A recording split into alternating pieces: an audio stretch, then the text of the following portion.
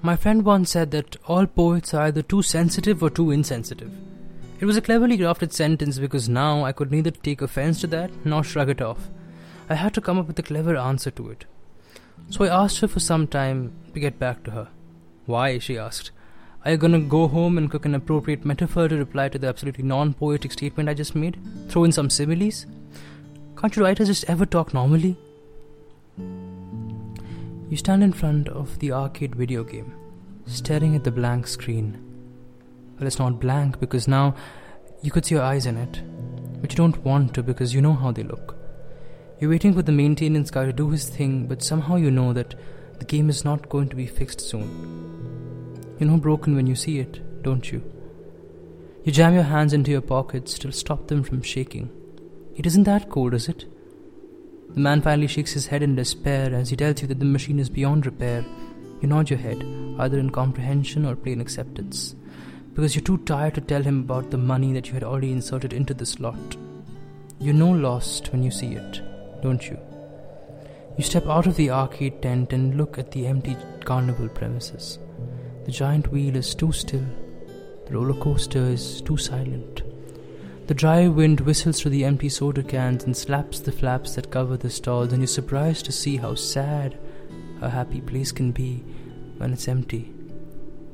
You know empty when you see it, don't you?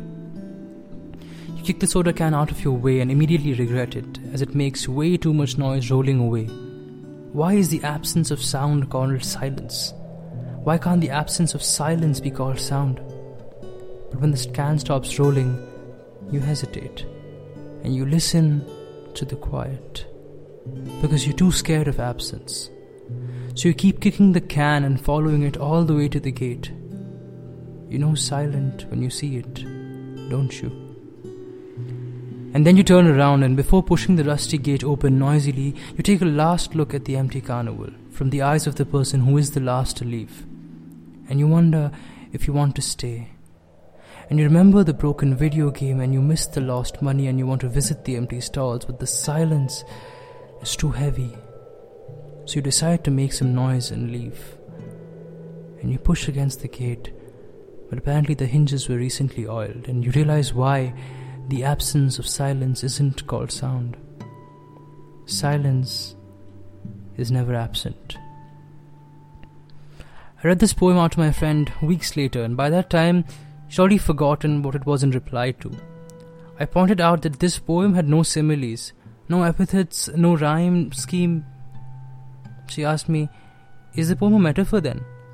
And I smiled. "No? It's just a story of a man leaving a carnival. Why? Did it mean something else to you?"